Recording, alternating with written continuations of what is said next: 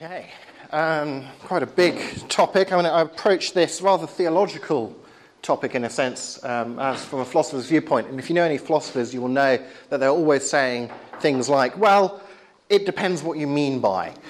So I'm going to be principally interested in, well, what do you mean by saying that the Bible is inspired, that it's authoritative, that it, what do you mean by infallibility or inspiration?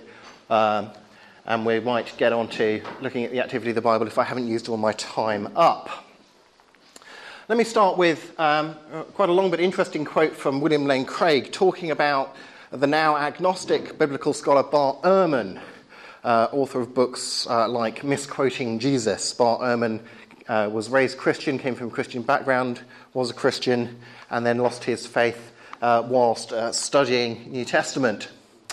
And Bill Craig says, Bart Ehrman had, it seems to me, a flawed theological system of beliefs as a Christian. It seems that at the very centre of his web of theological beliefs was biblical inerrancy, and everything else depended on that. Once the centre was gone, the whole web soon collapsed. But, says Craig, such a structure is flawed. At the centre of our web of beliefs ought to be some core belief, like the belief that God exists. With the deity and resurrection of Christ somewhere near the centre. The doctrine of inspiration of Scripture will be somewhere further out, and inerrancy even further towards the periphery as a corollary of inspiration.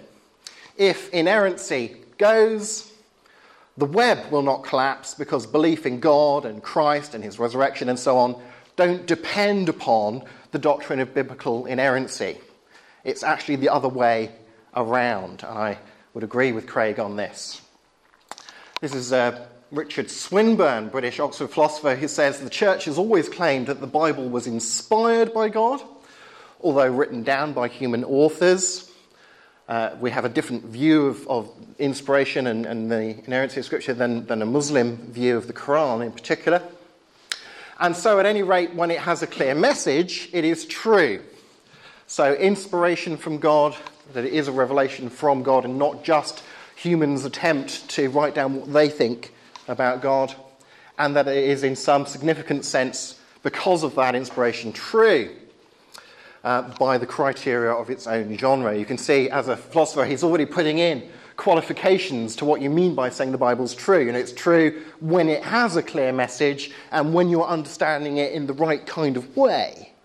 And we'll see a lot of that as we go through. What I'd like to do with you today really is kind of road test to destruction various definitions of these things and kind of interrogate those definitions with some sort of thought experiments until we crash that one and slightly reshape our definition until we come up with one that seems to be roadworthy, as it were. So let's start with inspiration. Two Bible verses here. 2 Timothy 3, verse 16 to 17 is a very important verse theologically here. It says, all Scripture is God-breathed. In the Greek, if I pronounce this correctly, theo, God, pneustos, like from the same root as like pneumatic, so on. And is useful for teaching, rebuking, correcting, and training in righteousness, so that all God's people may be thoroughly equipped for every good work. Contrast that with, or compare that with Genesis 2, verse 7. And the Lord God formed a man from the dust of the ground and breathed into his nostrils the breath, the pneuma of life. And the man became a living being. In both humanity and Scripture, you might say, a part of creation transcends itself via the breath, the pneuma of God. Keith Ward puts it this way. He says, I think the natural way to take the text from 2 Timothy is to say that God has breathed over, inspired the minds of the many writers of Scripture, so that with all their varying viewpoints and differences of approach, the Scriptures build up an authentic and trustworthy testimony to the divine plan. Unlike the Quran, mentioned this, I think this is very significant to grasp the difference between Muslim and Christian belief on this. Unlike the Quran, the Bible does not claim to be dictated by God word for word, except in a few very minor instances, short instances. Very few Christians have taken a dictation view of the inspiration of the Holy Spirit. It's much more typical to think of the Spirit as overseeing, inspiring the writers of many different individuals to ensure that taken together, there's this emphasis again on the whole that arises from this process, they convey insight into spiritual truth, but not putting words one by one into their minds necessarily. The personalities and beliefs of the writers weren't simply overridden by the Spirit of God, says Ward, but rather used to build up a set of documents which would, as a whole, give true insight into the nature and purposes of God. Now, let me try and give some analogies for understanding inspiration. 3 analogies for inspiration. One, I think, would obviously be the incarnation of Christ himself. Just as Christ is both fully human and fully divine at one and the same time, well, so the Bible is the word of men, and perhaps some women as well. That's a whole other topic. And the word of God at one and the same time. So if Jesus can be both at the same time, then it doesn't seem too much problem with the Bible being it as well. Or how about greeting cards? When I go to the shop and I look at the greetings cards, they've been written already. They might have little poems inside them, little messages inside them, written by people that I don't even know.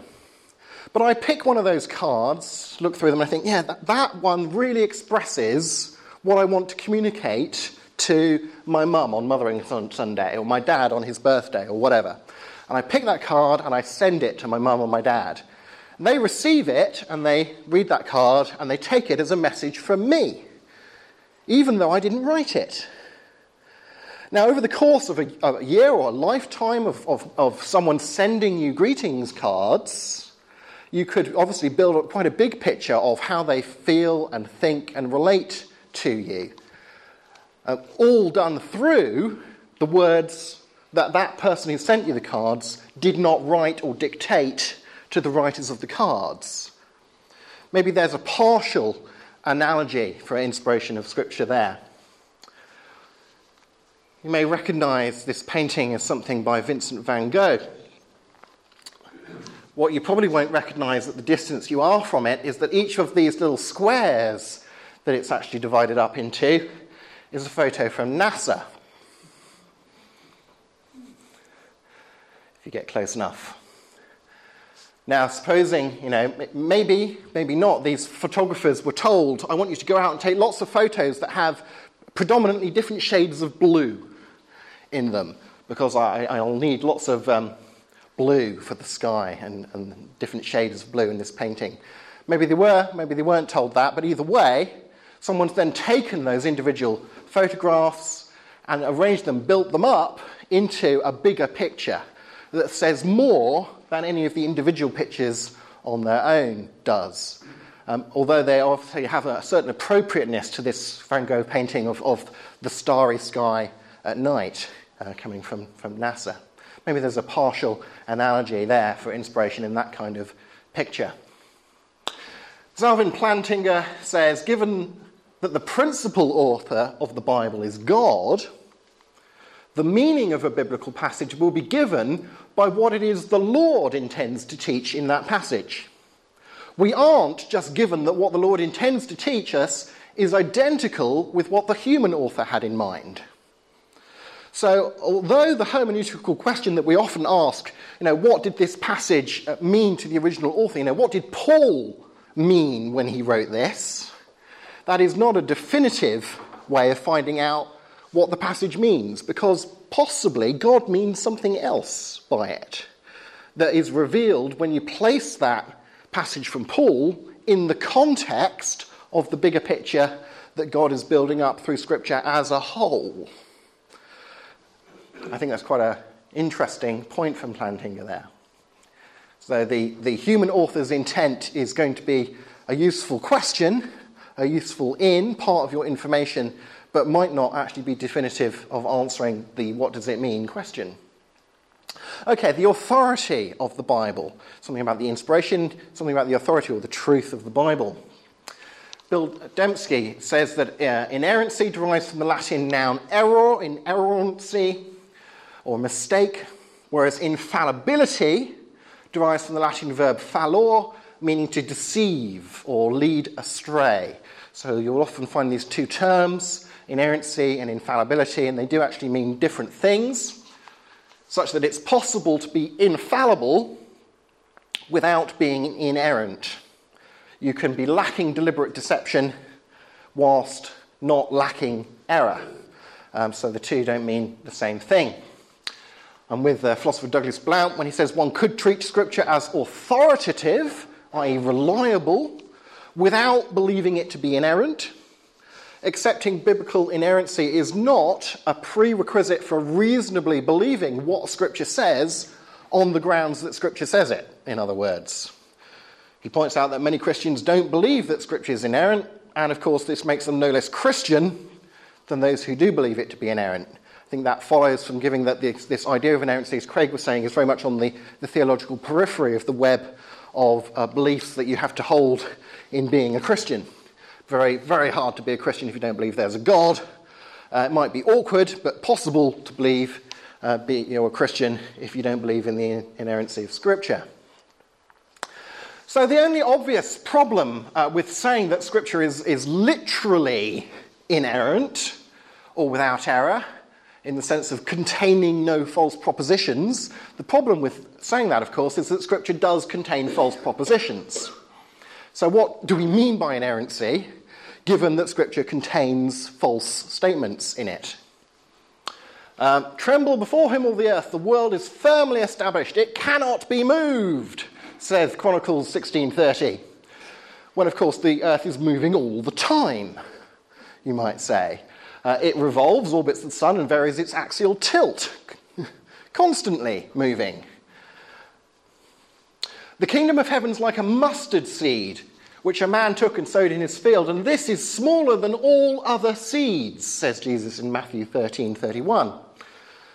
But as Bill Craig says, nobody thinks that when Jesus says that the mustard seed is the smallest of all seeds, Mark 4:31 also, this is an error.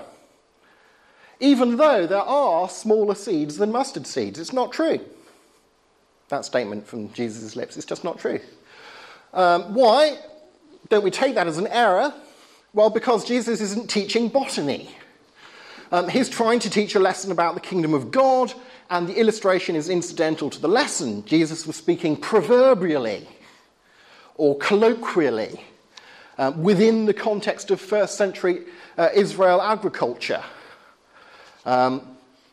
Within that context, everybody knew what he meant, The black mustard seed was the smallest seed ever sown in that context. Plantinga puts it, the Bible's not a book full of declarative sentences with proper analysis and logical development and all the accoutrements academics have come to know and demand. It is not much as a philosopher reading it might wish it were like the first half of a Richard Swinburne book where he tends to say things like, in the first half of the book I will define my terms. Here's a chapter defining the meaning of thisness. That's very useful for patient logical analysis, but, perhaps fortunately you might think the Bible's just not that kind of a book. So the definition of inerrancy clearly must be qualified so as to allow for the ordinary language nature of what's going on there, as a philosopher might put it. Now, of course, you might say to me, there are ways of understanding these verses, and I could give you other examples, so that they aren't false. But there are ways of understanding them such that they are false. Depends how you interpret it, doesn't it? So Scripture is only inerrant when interpreted as being, or so as to be, inerrant. It's actually the dialogue between the reader and the book. The inerrant interpretation is ideally also the most intrinsically plausible ordinary language interpretation, although one might justify some degree of flexibility, and it's quite hard to quantify how much flexibility one might be justified in giving here. Let's look at another concrete example. It's a rather blurry picture from Rembrandt of the denial of Peter. So I put this little arrow here to this girl whispering in Peter's ear, should this girl be talking to Peter? You'll see what I mean. This is Peter's second denial of Christ from all four Gospels. And we'll notice that we have who's making the accusation, She said again, this fellow's one of them, in Mark. Matthew, another servant girl saw him. So she again, or another serving girl, different serving girl. Luke, someone else, it's translated here, but literally in the Greek it's heteros, a masculine other. It's not even a girl. In John, so they asked him. On the face of it, it's mutually incompatible. Actually, I think it's plausible to assume that John's they incorporates Mark's servant girls, Matthew's second servant girl, who's actually, when you read the text closely, speak to the group with Peter, and Luke's masculine other, who speaks to Peter on behalf of the group, the they. So actually you can harmonise these when you read the text closely enough. Careful attention to the text discovers a plausible, inerrant interpretation of the text. But look at Peter's first denial. Mark, you also were with that Nazarene Jesus, is the accusation. Matthew, you also were with Jesus of Galilee. Luke, this man was with him. John, you aren't one of this man's disciples too, are you? Does this servant girl, same in each case, in this case, say all four things? Well, possibly, but it seems pretty implausible to me to say, yes, she said all four things, and none of these is wrong. Oh, Peter's reply, I don't know, I understand what you're talking about. I don't know what you're talking about. Woman, I don't know him. I am not. Did Peter say all four things? Again, seems pretty implausible. So whether or not the girl should be in the Rembrandt painting depends on the first or second denial issue. The literally inerrant interpretation of some verses, whilst logically possible, is so implausible that it might indicate our understanding of inerrancy might be a little bit too woodenly literal still. Bill Craig points out that the Gospels should be understood as different performances of the oral tradition. It's just a snapshot of what the oral tradition is saying at that time. And he notes that in oral tradition, it's important that you get... He draws an analogy with in Western culture of telling a joke, where he says it's important you get the structure and the punchline right, but the rest is incidental. When you compare many of the stories about Jesus in the Gospels, you find that same kind of structure. Variation in the secondary details, but very often the central saying is almost verbatim the same. That's the way that oral tradition tends to work.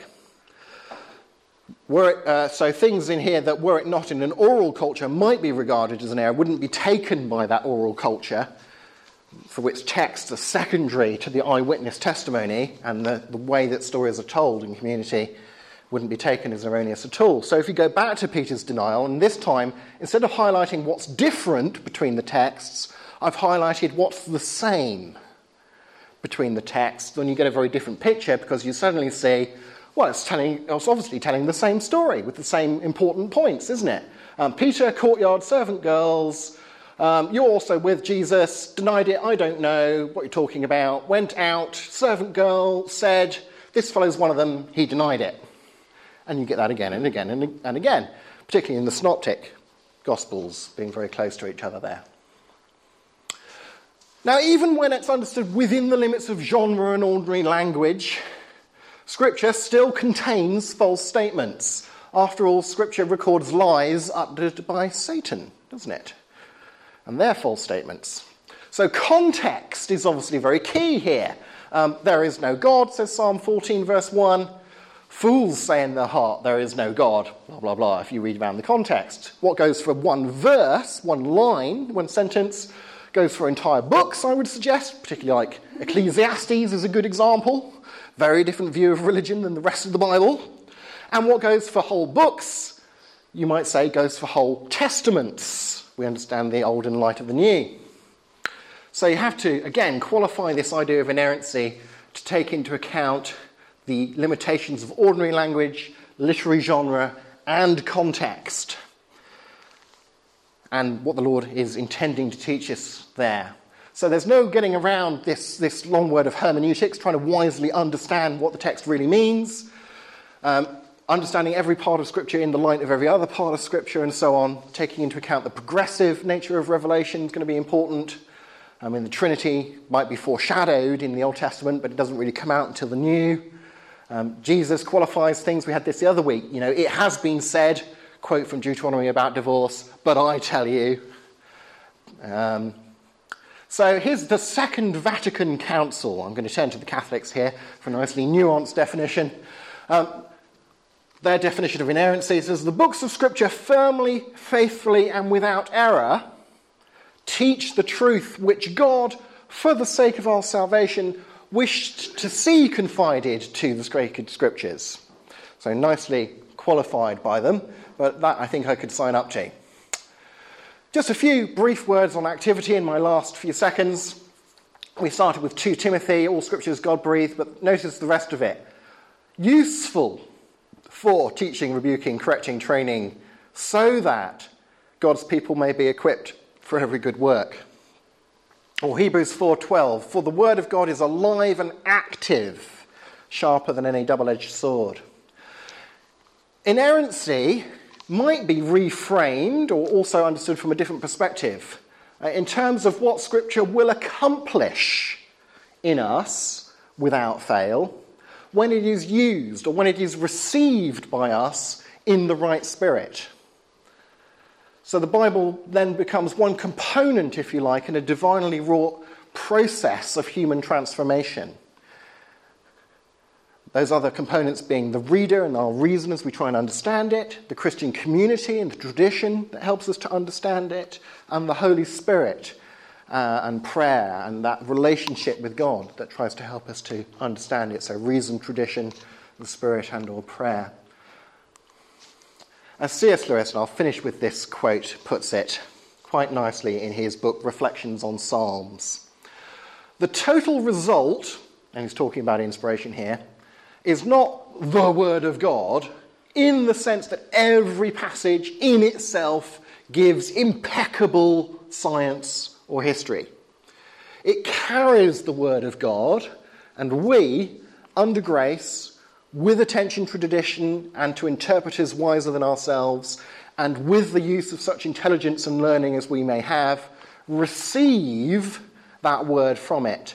Not by using it as an encyclopedia, but by steeping ourselves in its tone and temper, and so learning its overall message. And I think there you can kind of see how he's fusing that sort of activity of the Bible angle on inspiration and inerrancy with the sort of carefully qualified what do you mean by inerrancy, genre, context, progressive revelation, etc., that I think you really have to qualify it by. Otherwise you end up with an interpretation that's just going to smash into the fact that the Bible does contain false statements.